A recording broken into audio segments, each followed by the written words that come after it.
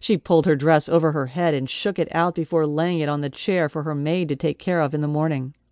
The letter Emma had given her to post fell from her dress pocket, and she realized she'd forgotten to post it. As she stooped to retrieve the envelope, she knew exactly how she'd escape Owen.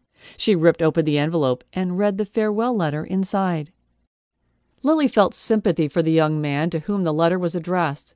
When she picked up the envelope to put the letter back, the train ticket fell out and onto the bed. She picked it up and smiled.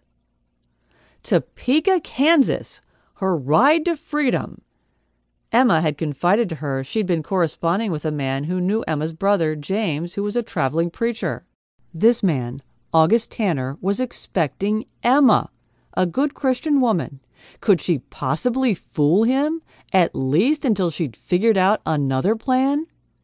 The biggest foreseeable problem was that while she believed in God, she wasn't a devout believer. She had never been to church, not even once in her life.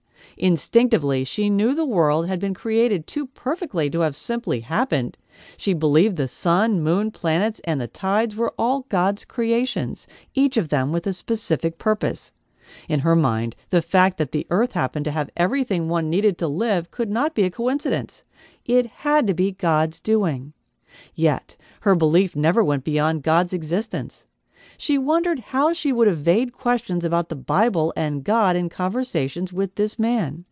Still, she had to take this chance, even if it meant confessing right away and repaying him for the ticket.